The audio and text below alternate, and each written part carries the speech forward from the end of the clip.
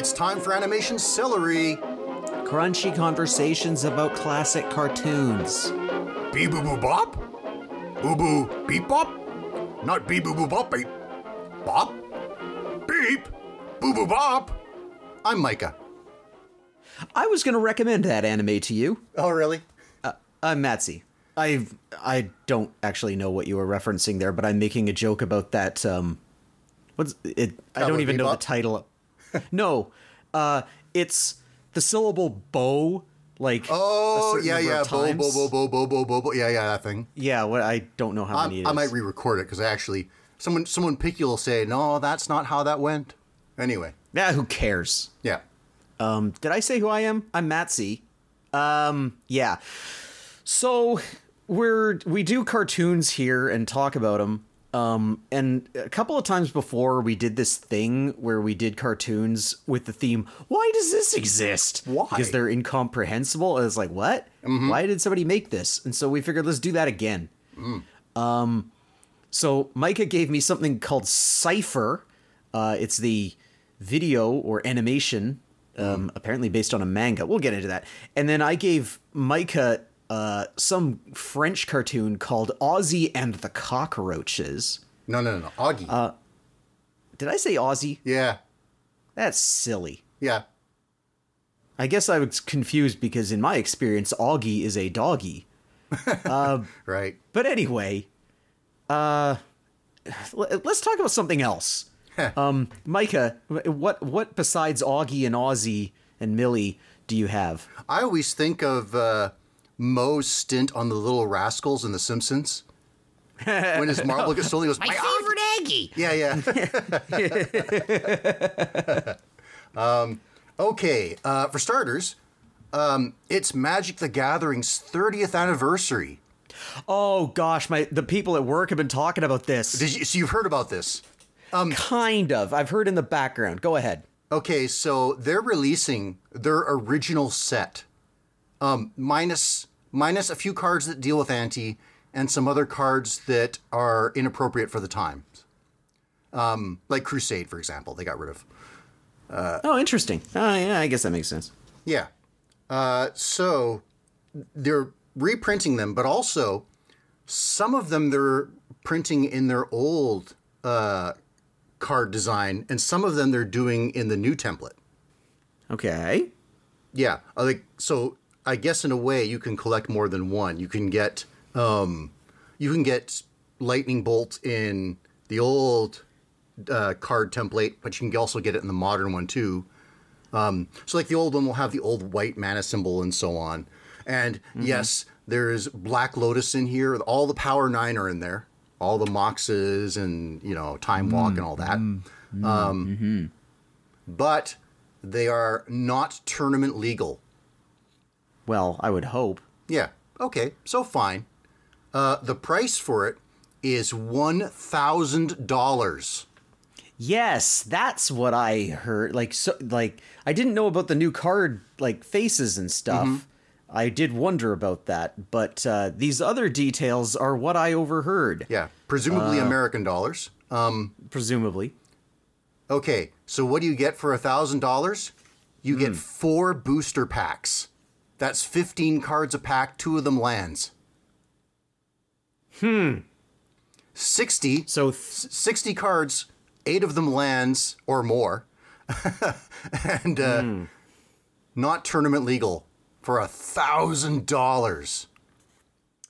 They improved the rarity of dual lands, so you have a slightly better chance of getting them. But I think otherwise they've preserved those rarities. So what they're selling is the thrill of potentially opening a Black Lotus, which you're probably not going to do for your $1,000.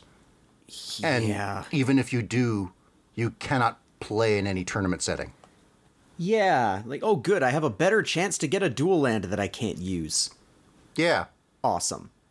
I mean, I suppose you could, just play casually with them, but you also could print them up and glue them to cards. Wow. I mean, it would be barely less official. I guess. Anyway, it's ridiculous. I don't. It is ridiculous. Like, what is the point of collecting something that isn't the real thing? It's like, I'm trying to think of like an analog. It's like buying the. It's like if somebody made like, okay, a super rare NES game, Little Samson, one of the last. You know, everybody knows this. It's like one of the last NES games that was released. It's kind of rare. It's valuable. It's worth a bunch. So what if somebody just printed the cartridge without any of the circuitry inside, and it doesn't work in your NES, but it comes in the same box, and it has the same sticker on it, and it looks like a Nintendo cartridge. It just doesn't work. Or even if it did work, but they constructed it, right? Like it's not the official old one. It would still not be worth that money because you're buying, you know. Well, I'm equating it to these cards that are not tournament legal. It's like, right. You can't plug this thing into your, or if it's like, it looks like a cartridge, but you open it up and it actually has a Switch game card in it for Little Samson. What they should have done is make them tournament legal and then blown up the game. Although I think the bad will that would result would be worse than any profits they could make off of that. Maybe. Yeah. But how much, like, not that many people own Black Lotuses, so how much bad will would there really be? I don't know. Yeah. But also, like, if they did, like, the Black Lotuses and the Moxes and stuff in the new card face, so it doesn't look, so it's like, oh, it functions like a Black Lotus. Right. But you can easily tell from looking at it that it's not a 1993 Black Lotus. Right. Hey! 93. Oh, I guess they're doing it next year, huh?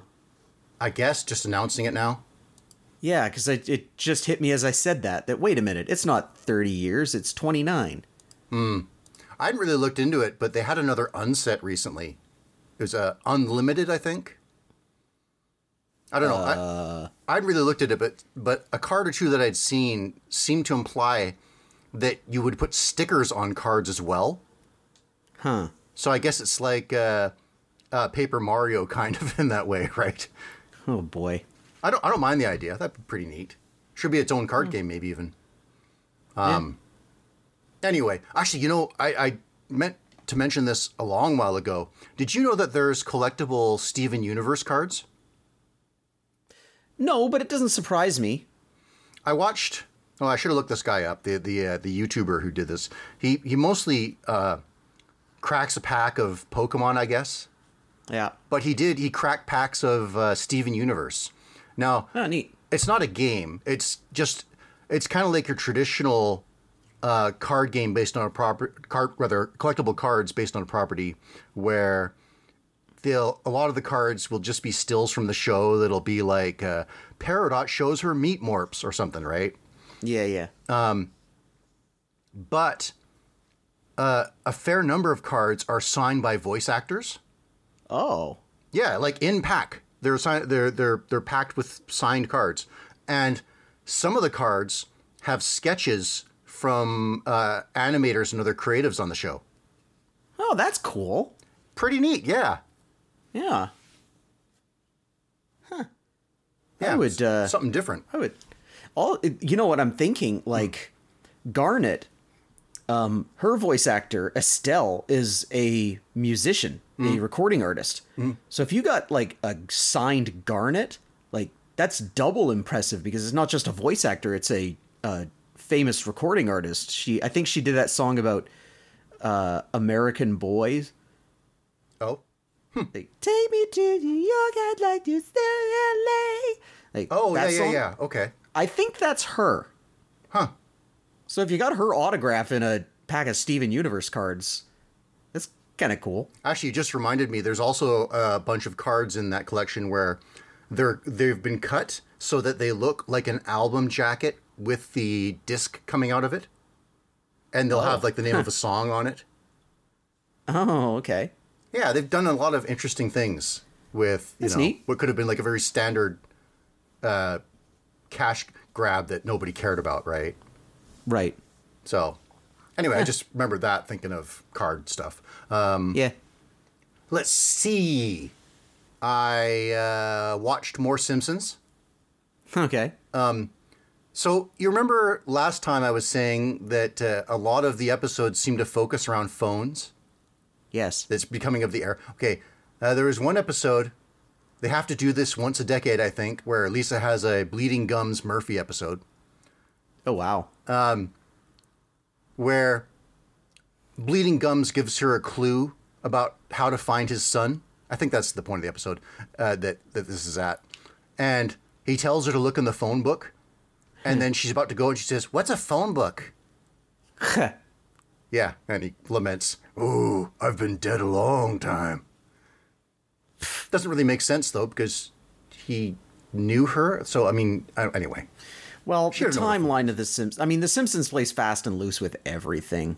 Like, right. So maybe time. So maybe phone books didn't exist back then, but it's a force of habit for him because he's like a 70-year-old man who died back then. Well, I mean, if you want to look at the official, like, think about the flash forwards to the future. Yeah. Like, Lisa should be president now. Right. Yeah. Right, or married to Milhouse, depending on what future. Oh, that's true. Yeah, there's a few different... It seems like they might have settled on that one as, like, the canon future, because there's been more than one episode with that storyline where she's married to Milhouse and they have a daughter. Bart's divorced and has 2 sons. Maggie is the singer of a band, and she had a baby named Maggie Jr. Actually, they stirred something up. That I like this. They finally gave Bart a new teacher. Her name is Rochelle Payton, and she contrasts pretty sharply from Mrs. Krabappel. She's actually a very qualified teacher who is sort of a go-getter. And so, like, she has all kinds of enthusiasm and different modern tacks for how to handle kids. All right. And Bart has, like, irrational reactions around her. Actually, I do like when the kids act like kids. And I did find a lot of the way he acted was very, like, legitimately childlike. And I kind of feel that Bart became, not counting Maggie, of course, but Bart became the worst Simpson at some point. Because he really devolved. All he was the other stupid one. You know, like, he used to be like a mischievous scamp who had, you know, plots and the like and schemes. Yeah. But then he just was stupid. And even in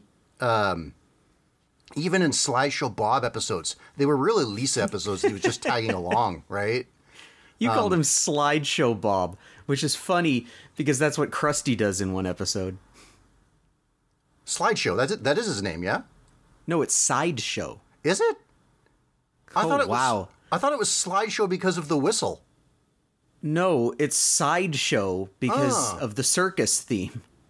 And there's an episode where it's the episode where Lisa makes a talking doll to counter the sexist Malibu Stacy. Right. And when she's going to record lines for it, Krusty comes in to record lines for a talking Krusty doll. And at one point he says, "Hey kids, here's Slideshow Mel. Strike that, Sideshow Mel, Sideshow." Oh. See, and I thought you just made the same mistake, and apparently it's a mistake you've been making for 30 years. I think this podcast has ended. I got to walk away and think about things. You just had your Phoenix down moment. Yeah, well, I assumed it was Slideshow because Mel plays the sliding recorder, right? That, woo. I thought so. Huh. Wow. Well, anyway, I'm glad that Bart has this new character to play off of, and it seems like she'll be permanent. So it'll add a dimension to his character, I think. Does she have a voice actress from outside the normal group? Yeah, speaking of actresses that are singers, I think she is. Played by Kerry Washington. Who dat? Yeah, it sounds vaguely familiar. It says actress, so I guess not a singer. I kind of thought you were going to... I was wondering if you were going to say Alanis Morissette, because then that would just be them poaching the idea from the Great North. No, she's an actress. Okay. directed Reasonable Doubt, whatever that is. I don't know. At any rate, I think it's going to be a good character and a nice refresher for Bart, so it's pretty cool. Not good. Let's see. I watched the movie Persepolis. Oh, that movie's so good. Yeah. Okay, that's cool. You've seen it. Yes. I didn't watch it to be timely. It's about it's a autobiographical tale about Marjane Satrapi growing up during the Iranian Revolution and fundamentalist control. Yeah. Which I didn't look at to be to be topical. I was just exploring my options on Roku because Roku has free stuff, and then I went, you know what? That movie, I've wanted to watch that movie, so let's watch it. Yeah. So I guess I'll explain to listeners here. Yeah. Yeah, so it's during the revolution and the expulsion of the Shah. She's just like a little girl, but she's part of a family that's very politically motivated. She has an uncle that wants to make like a communist revolution, but in the power vacuum, basically, fundamentalist Islam just kind of moves in and takes over. So this is her growing up in this setting and being an outspoken woman in a repressive society. It's black and white. It's a French movie, but like I said, based in Iran and for part of it in Austria. Well, yeah, as I understand it, she moved to France. Yeah. And published this graphic novel there. Yeah. So, I quite enjoyed it too, actually. Oh, yeah, that movie's great. I didn't even think about what it meant, like, at this exact moment in history. But yeah, that's if you're following what's happening in Iran right now, like, Persepolis is a really good movie to watch. Yeah. Like, I love that like, a scene where the police are getting on her case for, like, she's like wearing something or she's like walking too close to the guy or something, and their reasoning for giving her a hard time is because it makes her bottom sway in a provocative manner, and she just snaps back and then stops staring at my ass. Yeah, she's running the correct class. answer. Yeah. That is the correct answer to that. Like, oh man. Yeah. Great movie. Yeah. And I think that part where she goes to Austria really strikes home that, like, the movie reminds us that it's rough to be a woman anywhere, but, like, doubly so to be a foreign woman. And the thing that I think is really nice in it is that despite how it shows you a lot of horrific things happening, it always manages to pick a good spot to spring back with something funny. Yeah. Like, even when it gets really heavy, even as, because at the beginning she's just naive, right? But even as she becomes older and hurt by life, then there's just those moments, right? Where I like where she comes out of her depression and springs right up and is doing aerobics and stuff. Yeah.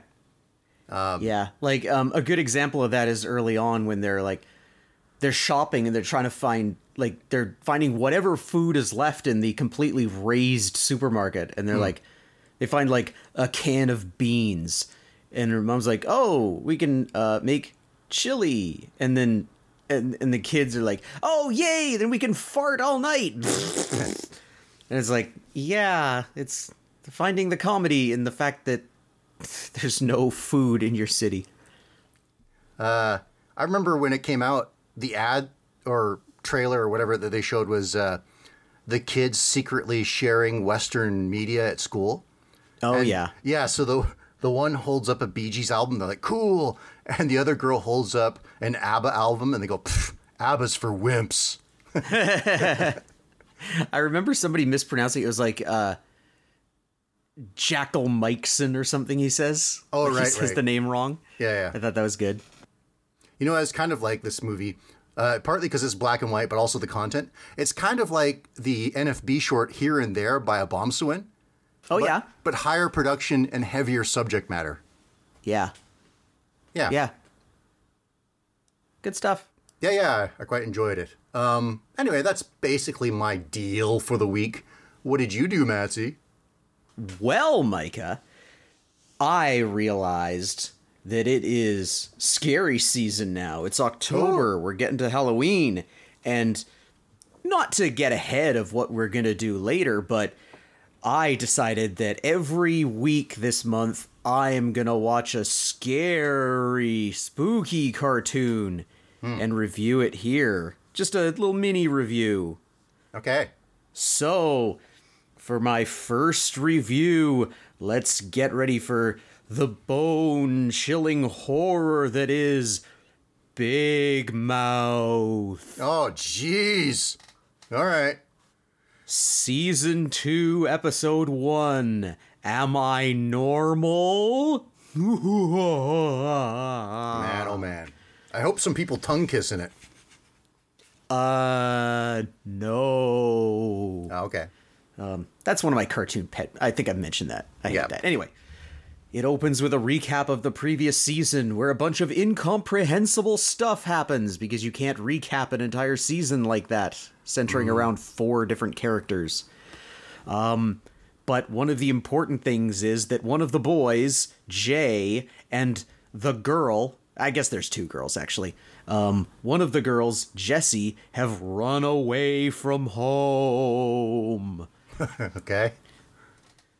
It opens with them in the back of the pickup, having gone as far as they can, and in the back of the pickup, it turns out, was Jay's previous girlfriend, his pillow.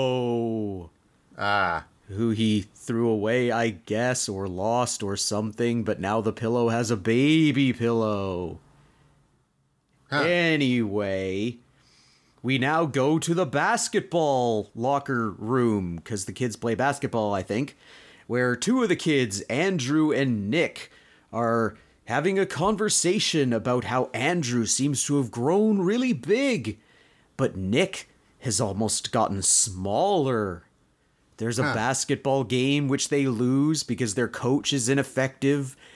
And, you know, it's like the joke that all cartoon sports teams have where they're just the school district losing team and they always lose. Mm-hmm. So, and it ends with a hilarious gag where their coach is lactose intolerant and the Go-Gurt burglar is around. Ooh. Ah.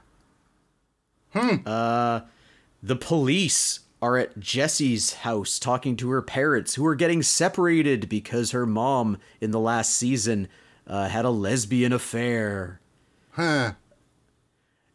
Nick, he is the small child. He has a so the kids in this have hormone monsters. Or should I say, the males have hormone monsters. The girls have a hormone monstrous.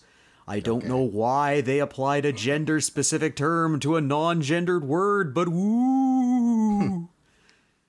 Anyway, his hormone monster is old and doesn't work properly. And I won't go into detail about how he doesn't work properly, but there are certain things that pubescent boys do that his hormone monster is giving him bad instruction on.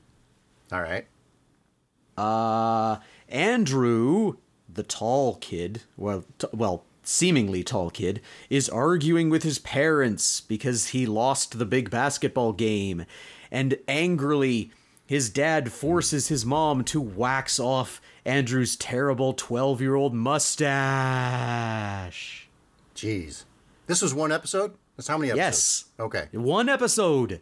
This is all one episode. A lot it happened. seems it's little snippets. It jumps in little segments from character to character. Oh, it's like the Peanuts cartoon then, kinda. Kind of. All right. Now we go to Jay and Jessie, who are in a motel, and they like each other, it turns out.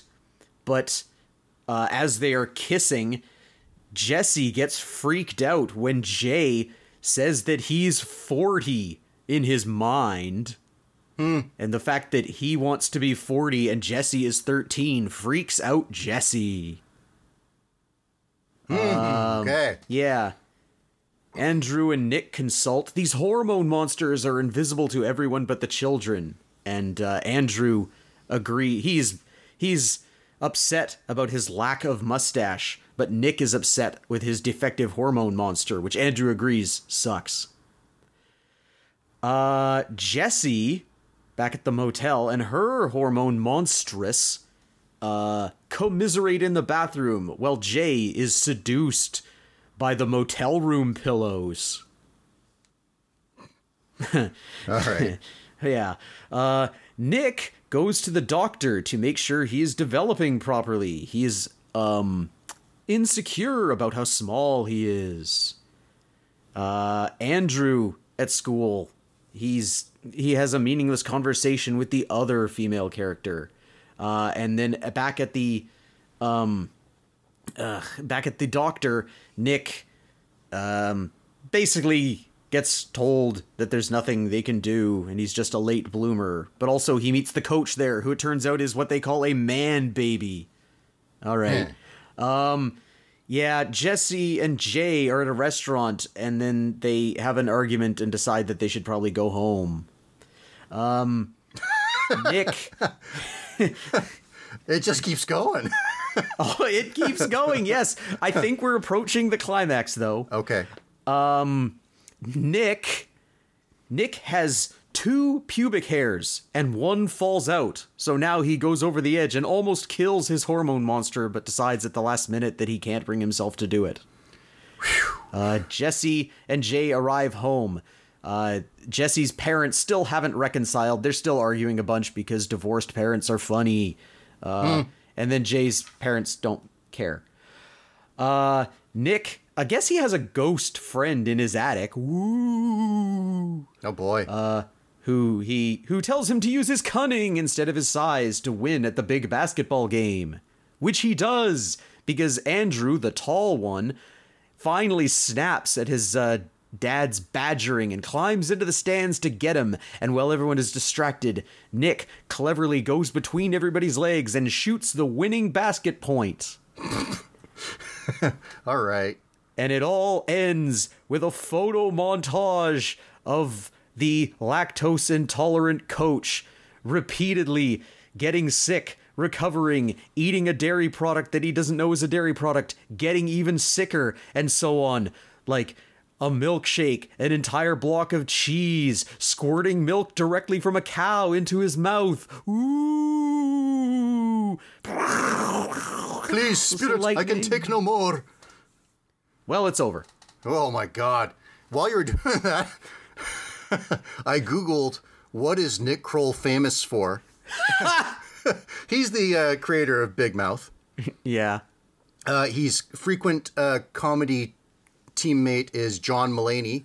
And when they're together, I think, oh, it's John Mulaney. I like that one. Let's see. So Google tells me, what made Nick Kroll famous? Television.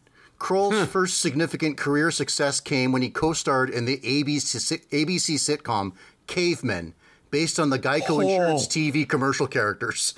Although the show was canceled after 7 episodes, he called his role the most important experience of my professional career. Well, I guess you can only go up from there, but also there's only so far up you can go. I got to backhand compliment him that he must have a lot of pluck to get so much done while having so little to offer. Yeah. I think the best thing I enjoy about him is a clip where he's on a radio show and talking about an example that showed that Trump wasn't very good at reading. But yeah. Yeah. So there you go. 1 year, well, over a year in the making, because you mentioned Big Mouth in our first episode. Oh, yeah. And now I've watched it. God. Now I need to wash my mouth out with soap. So give me some soap, Micah. I don't know. What I have is Augie and the Cockroaches. Is it refreshing? Let's find out. It was created by Jean-Yves Rambaud in 1998. So a little basics behind it. Marc Dupontevis is an animator in the tradition of MGM and Looney Tunes style slapstick, but he's French, and so necessarily must seem weird to our perspective. I remember seeing his shorts on Canadian television, like late at night on Bravo or whatever. Yeah. And I can't remember them that well, except that they were weird.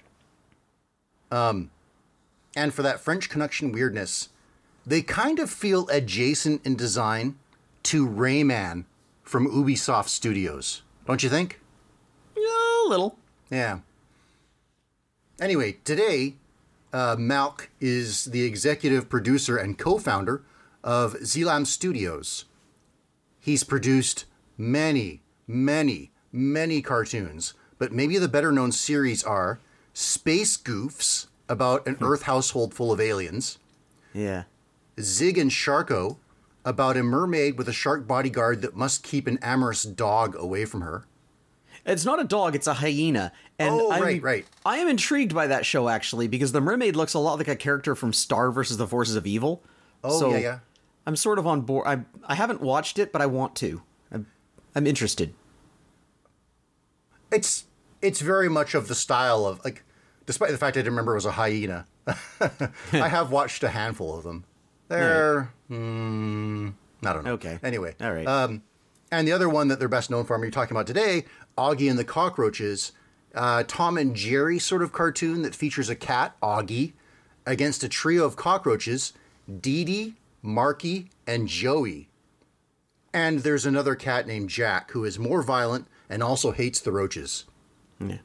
Augie is reportedly named after Iggy Pop. Okay. Because he sung the opening theme to Space Goofs, I guess this is probably right. Yeah, all right. And Dee Dee, Marky, and Joey are probably named after a musical group, the Ramones. Oh, yeah. Yeah. Well, what is this? JoJo's Bizarre Adventure? Anyway, the show is generally divided into third-episodes, three parts. So the first one is One Track Life. Jack, the green cat, is playing a rudimentary video game in which he plays himself beating up roaches, pretty much like his real life. Augie tries to get his attention, but Jack only wants to play his game. Augie tries offering a roast turkey, but that's swatted away. Then he ups the offer by catching the three roaches, but ironically, Jack is only in a mood to beat them up in his video game.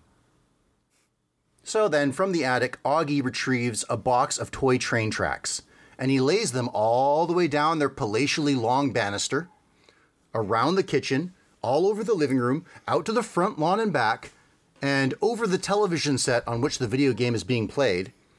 He then runs a toy train all over the place.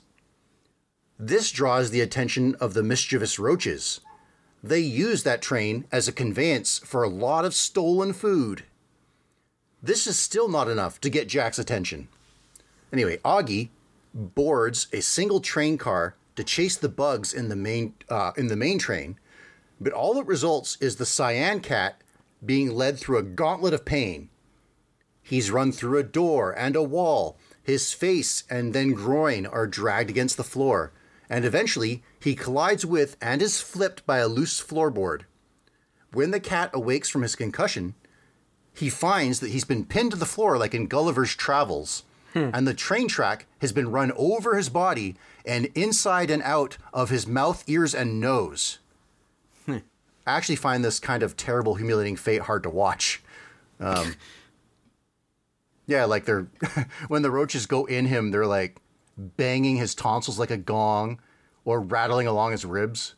Anyway. Yeah, and I was just waiting for the inevitable how they get out, but that joke never actually surfaced. No. So, the other cat finally gets a game over, but actually his help isn't needed. The cockroach's train car gets into an accidental collision and is launched into a bad fate. Dee Dee gets stuck in a lamp. Marky is trapped in the answering machine, and Joey gets it worst by going through a meat grinder. Wow. Anyway, the train tracks are put away, and Jack and Augie play video games together. Hooray! Yeah, nice virtual reality 1998 computer animation. Yeah. Yeah, that's kind of funny. Went to that effort just for one shot at the end. Yeah. The second part is Mouseigator. So a package arrives at Augie's house. It's a lawnmower that he must assemble himself.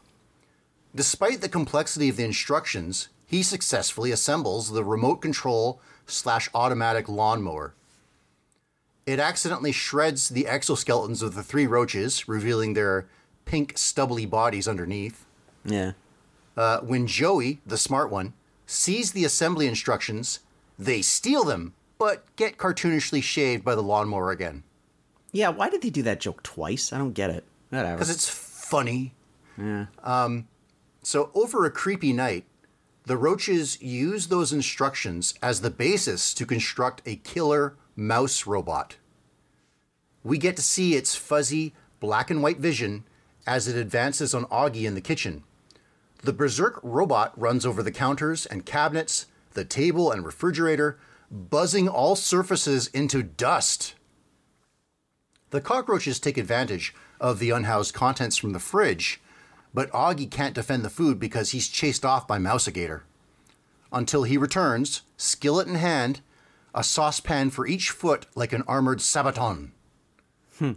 I guess this must be quality cookware if they can stand up to this incredibly destructive robot. Yeah. Well, I mean, the robot doesn't. Well, I was gonna say the robot doesn't seem to be able to eat metal, but it did destroyed the fridge. Augie's stool. Yeah. Yeah. So at any rate, the chase is reversed. Augie chasing after the Mouseigator, and everywhere the chase leads results in floors, walls, staircases, and hallways being reduced to dust. And actually, this is pretty impressive to look at. When Joey, for some reason, deactivates the robot by remote control, Augie, I guess he figured he was done with it, Augie finally smashes it and deposits the mousebot into the trash can. Later, the roaches are in their lair and enjoying the stolen foodstuffs, but Dee Dee spits out a seed and unknowingly hits the remote control. Like the Terminator, Mouseigator comes back to life, out of control, and berserk! It invades the wall and finds the roaches, and Joey can't deactivate it with the remote. Marky uses a stick of dynamite, but even that's not enough to stop the machine. When it seems the roaches are doomed, Augie busts through the wall. He pits his lawnmower versus Mouseigator, resulting in mutual destruction for the machines. Now there's a price to pay for the roaches. Augie has them all tied and on a lead, and he forces them to graze the lawn down since he no longer has his lawnmower. Yeah. I kind of like that the roaches get their comeuppance pretty consistently. Yeah, they're bad guys. Yeah. Last part here, and I suspect the most why does this exist out of all these parts. 9 months and counting. Before we even begin, I should mention that the title card has an image of a cat fetus within an egg surrounded by sperm trying to enter it. So Big mouth. yeah. Boy, you know, between the two, I got to go Augie. Yeah, me too. Augie sleeps soundly, but those bad roaches finesse a hose under the bed covers, and they jump on the air pump that it's attached to. When Augie wakes up and is brushing his teeth, he notices his literally inflated belly. One can only surmise where the hose got to. Ha, yeah. When the cat consults some magazines, he figures that he must be pregnant. A vision of motherhood immediately warms him to the notion. He admires his supposed baby bump in the mirror. Of course, the cockroaches find this hilarious. Fully committed to the idea of being pregnant, Augie indulges his cravings. This first time it's for strawberries. He interprets an upset tummy from overeating as the baby kicking. He later uses a video camera against his tummy while he backlights himself with a flashlight. The result is sort of an ultrasound, and he interprets the grainy picture of his stomach for a womb. He knits some footy pajamas for his future kitten. The roaches continue to have lots of fun over this prank, and they take a moment to disco dance while collectively wearing the pajamas. Yeah, speaking of Rayman and Ubisoft. Yeah. So Ozzy indulges an ice cream craving, but exercises in order to keep it all tight despite his pregnancy. Then he feeds a banana craving. When Augie is setting up the baby's crib, he finds the roaches chilling in there, so he chases them out. But he gets tripped, and his rotund body bowls over some vases, only to have him and the vases reloaded like bowling pins. Jack intervenes then and swats the roaches under a rolled newspaper.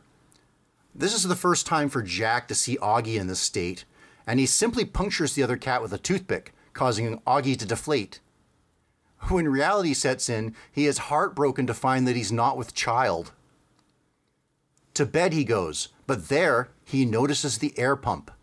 That night, he turns the tables by sneaking the hose into the cockroach's bed. They inflate, I guess, and actually float like a balloon. Augie removes the wall grate and opens the door so the sleeping bugs can float off and, if the sound effect can be trusted, eventually burst. Okay, so we got some Augie and the cockroaches. Yeah. Well, for starters, the cartoon is well animated. Yeah. And, following the show's commitment to classic cartoons, the soundtrack syncs very well with the action. Yep. I mean, this is expertly like a classic cartoon. It's really competently made, I thought. Yeah. All that. I know.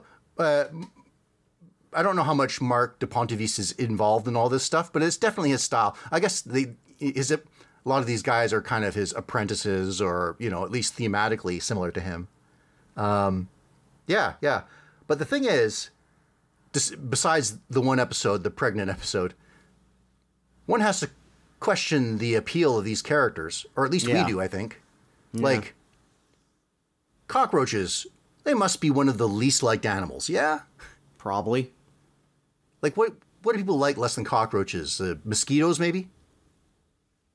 Well, I mean, mosquitoes just irritate you. Like, you're like, oh man, there's a mosquito. But cockroaches are like, trigger revulsion. Oh, sure. They're like, oh, cockroach. And they get everywhere, too. Yeah. Like, anywhere where there's cover, they'll lay eggs. Yeah. So, I was down south for a long time. Man, cockroaches are everywhere there. And you'd be horrified, like, using a computer keyboard and just having, like, little roaches come out of there. Ooh. Yeez. Yeah, pretty horrific. Wow. Yeah. So, and the way they look isn't selling them either. Not really, no. I don't find Augie that nice either, truthfully. I don't like how the cats have these yellow dots around their whisker, like where the whiskers go that come out of their bodies, they have these yellow circles. It's just weird. Like, I don't understand it. I guess the pregnancy episode, the 9 months, is Augie at his most charming. Yeah. Because he shows us, like, that he was so excited about the pregnancy. Yeah. Yeah, I don't know. But here's the thing. This not only exists, this thrives. This year, there's going to be an 8th season of this show. They're not all consecutive. There's, like, breaks, right? Like, so it wasn't on for 3 years or something. But there's 8 seasons of this show. And there's a theatrical movie, too. I did not know that. I think it's in theaters. It's a movie at any rate. I started watching it before we recorded, so I didn't get very far into it. But I know there's like a weird reboot or something on Netflix where there's an elephant. Well, yes, that's the 8th season. It's a reboot, but I can't remember who is quoted here, but it's probably the creator said that technically it's the 8th season. Huh. Wow. Yeah, so they added Poochie the elephant, I guess, to it. Poochie, yeah. Oh, they needed a new character, so they added Poochie. Well, okay, like, this apparently was on Nickelodeon, so when I asserted that Americans might not know this, maybe I was wrong. So maybe they do. But also, if you just, like, Google Augie and the Cockroaches, there's so much stuff out there. Like, this is one of those things where you're going to find, like, kids doing an a cappella version of the opening. I do like the song. Do you? Like this gutter, like... Yeah. Yeah, and, like, I gotta imagine the look of the show combined with the theme song has made many a parent go, ugh, turn this off. Yeah. Don't watch this ugly thing. Yeah, it's like that generation's you can't do that on television. Right, but this is popular too, because like I'm saying, it's like if you're to look up videos for this, you find it translated into Hindi, I think into Russian too. So I don't know, maybe cockroaches are like more matter of fact for people in different places where they're not like, oh, that's a gross animal. Don't base a cartoon around that. Maybe. Yeah. I don't know. Yeah. I don't know. Do you think I was wrong to ask why this exists? Well, I had no idea there was 8 seasons of this flippin' thing. Yeah. Like, you think, like, I remember, I would see commercials for it on, like, Teletoon or whatever channel it was, and I was like, well, that looks dumb, I'm not going to bother. The only reason it came back into my mind was actually when I was watching Daily Motion and I was watching Popeye's Protect the Weakerest. Oh, yeah? All the recommendations below that were the best, like a series of videos of like the best episode of Augie and the Cockroaches. This was number 7. The specifically the 9 months and counting. Was the 7th best Augie and the Cockroaches episode, according to this uploader. So I was like, oh, yeah, Augie and the Cockroaches. That's something we should watch. It's really weird. Because like we noted, they're not bad cartoons. No. Yeah. It's just, there's nothing about it that makes you, like, if you're, like, I was a fan of cartoons, but there was nothing about this that made me go, ooh, I gotta watch that. Right. Why does it exist? Well, apparently people are happy that it does. Yeah. Yeah, no kidding. Yeah. What else can we say about this? No, I think that's about it. I don't know. There are minor details. Like, I like how every room in the house has, like, fish wallpaper or something, like some kind of wallpaper that's really good. I like the sheer number of things throughout the gigantic house that Augie has his name on. Like, his mug, the bath mat in front of the toilet. Oh, right. The doorbell, the doormat. Like, it's just everything just has Augie's name on it. I think Jack's a visitor. That's in reaction to the cockroaches, I assume. Sure. I guess. Yeah. But, yeah, that's pretty much it. Well.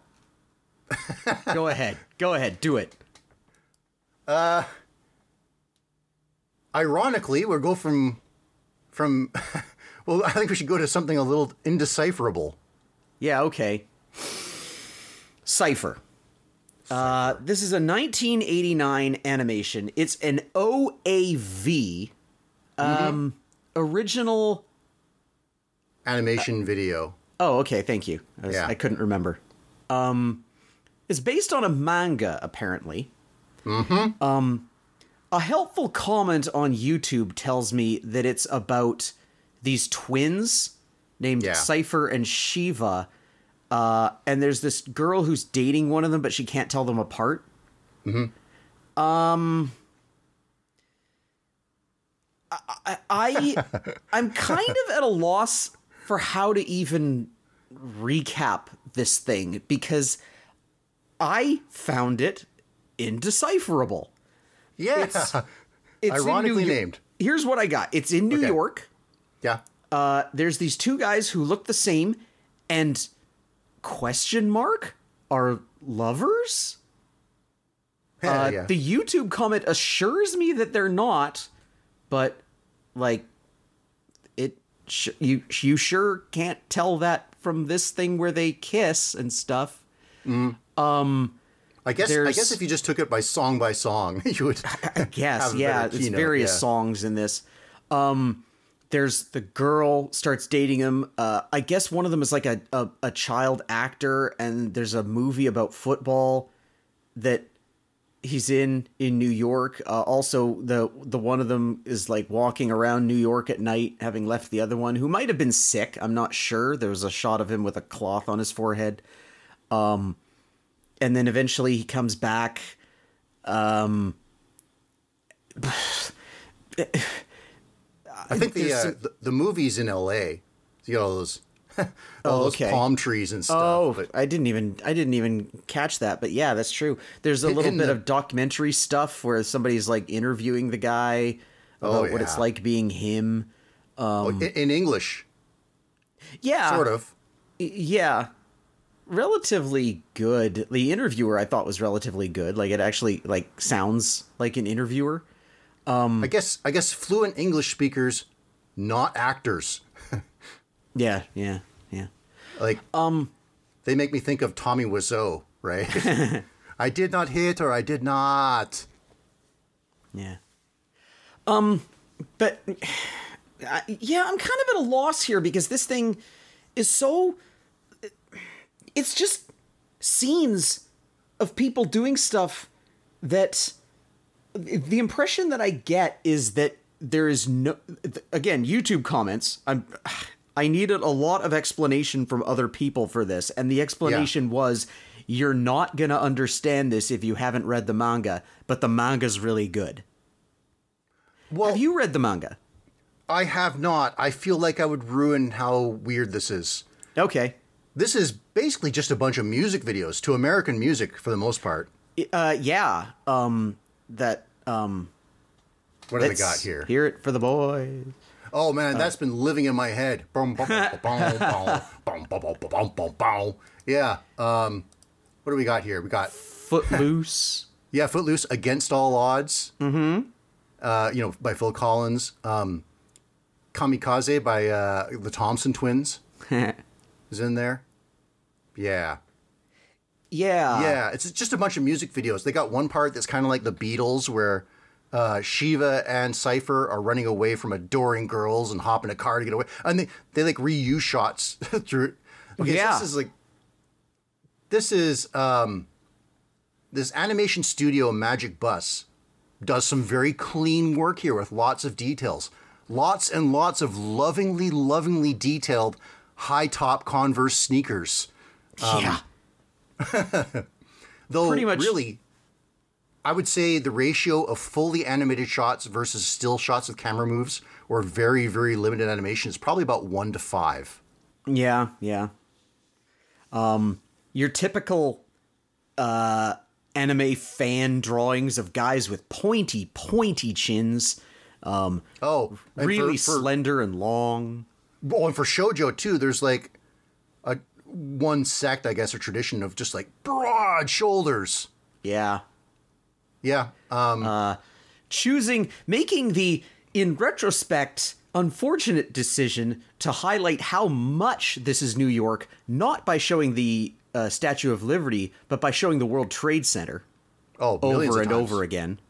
And it's that weird cube is from the Guggenheim, I think. Yeah. Probably something like that.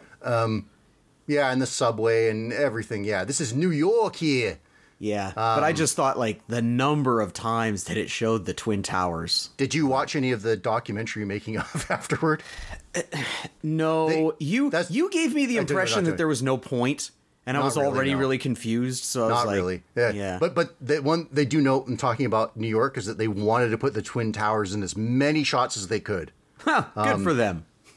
And then the other bit that's worth, like I said, it's 20 more minutes and it's terrible. But one other part that I thought was pretty funny was they introduced the voice actors, right? Again, like usually white or Eurasian people in Japan that are terrible actors. Yeah.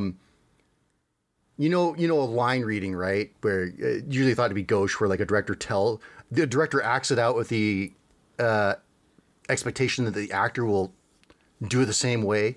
Mm-hmm. Usually frowned on because the actor wants to bring his own kind of thing to it, right? Yeah. But anyway, the voice director is doing that, and she delivers the line really well. Then he's just frickin' awful afterward. Yeah, okay, so what I understand this manga to be about, so yes, there's these twins, and they are like, one's an actor, one's a musician, but for fun, they swap all the time, whether it's acting or school or whatever. Okay. And yes, the girl falls for one of them, and then, I guess is bamboozled once or twice by the fact that the other one subs in. And then she takes a wager. She's going to live with them for 2 weeks, and at the end of which she will be able to figure out which one is which. Which, Okay. that's not a bad premise for a comic. No. And I think it would have been an okay premise for a 20-minute animation.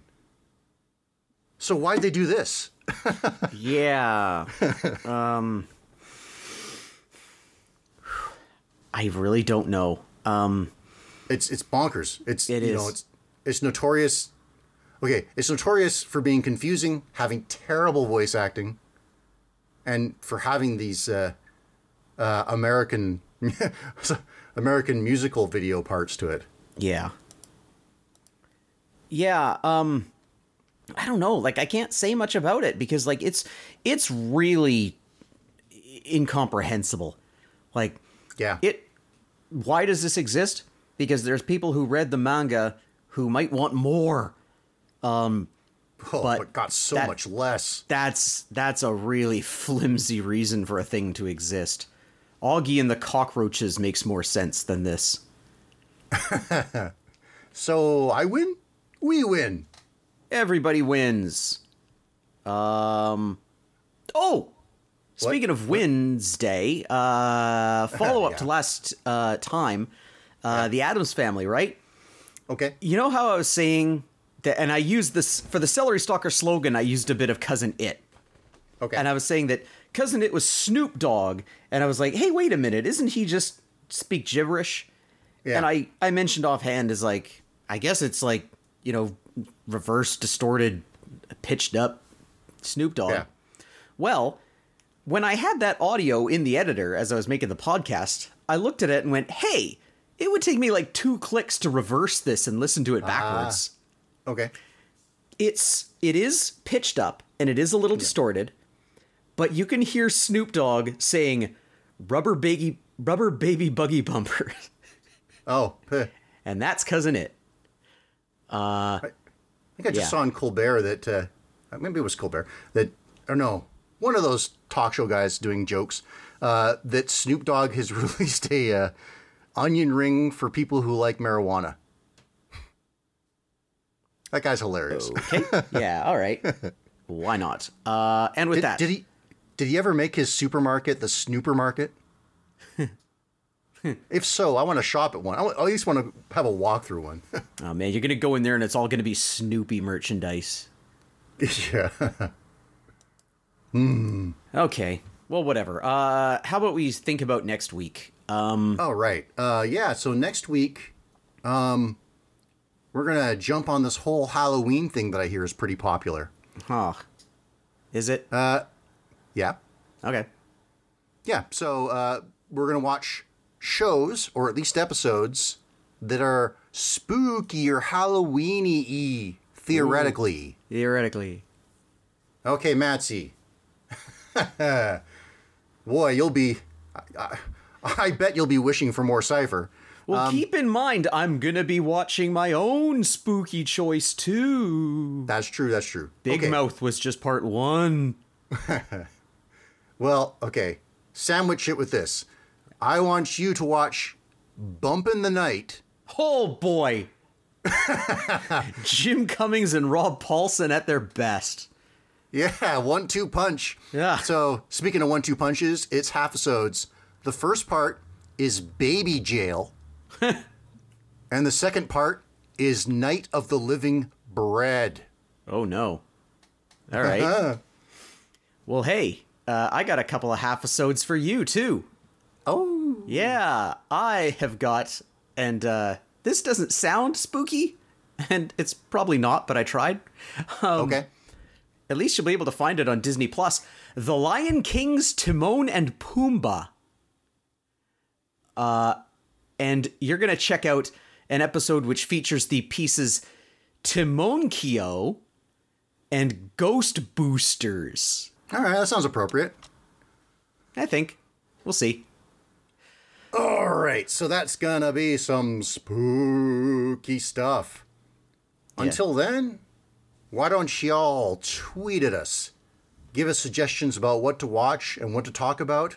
What's the very best Augie and the Cockroaches episode? I am at Drabswatch on Twitter.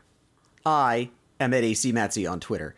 Tell everyone what a good podcast this is. And, we review hot stuff like Cypher.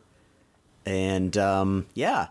So, I guess this episode is actually going to be coming out right around the time of Thanksgiving, which we didn't even really touch. I, for one, am thankful for the Celery Stalker slogan, which is this. So, what do you want to eat? Yogurt. Top it with vanilla ice cream. Raisins. Okay.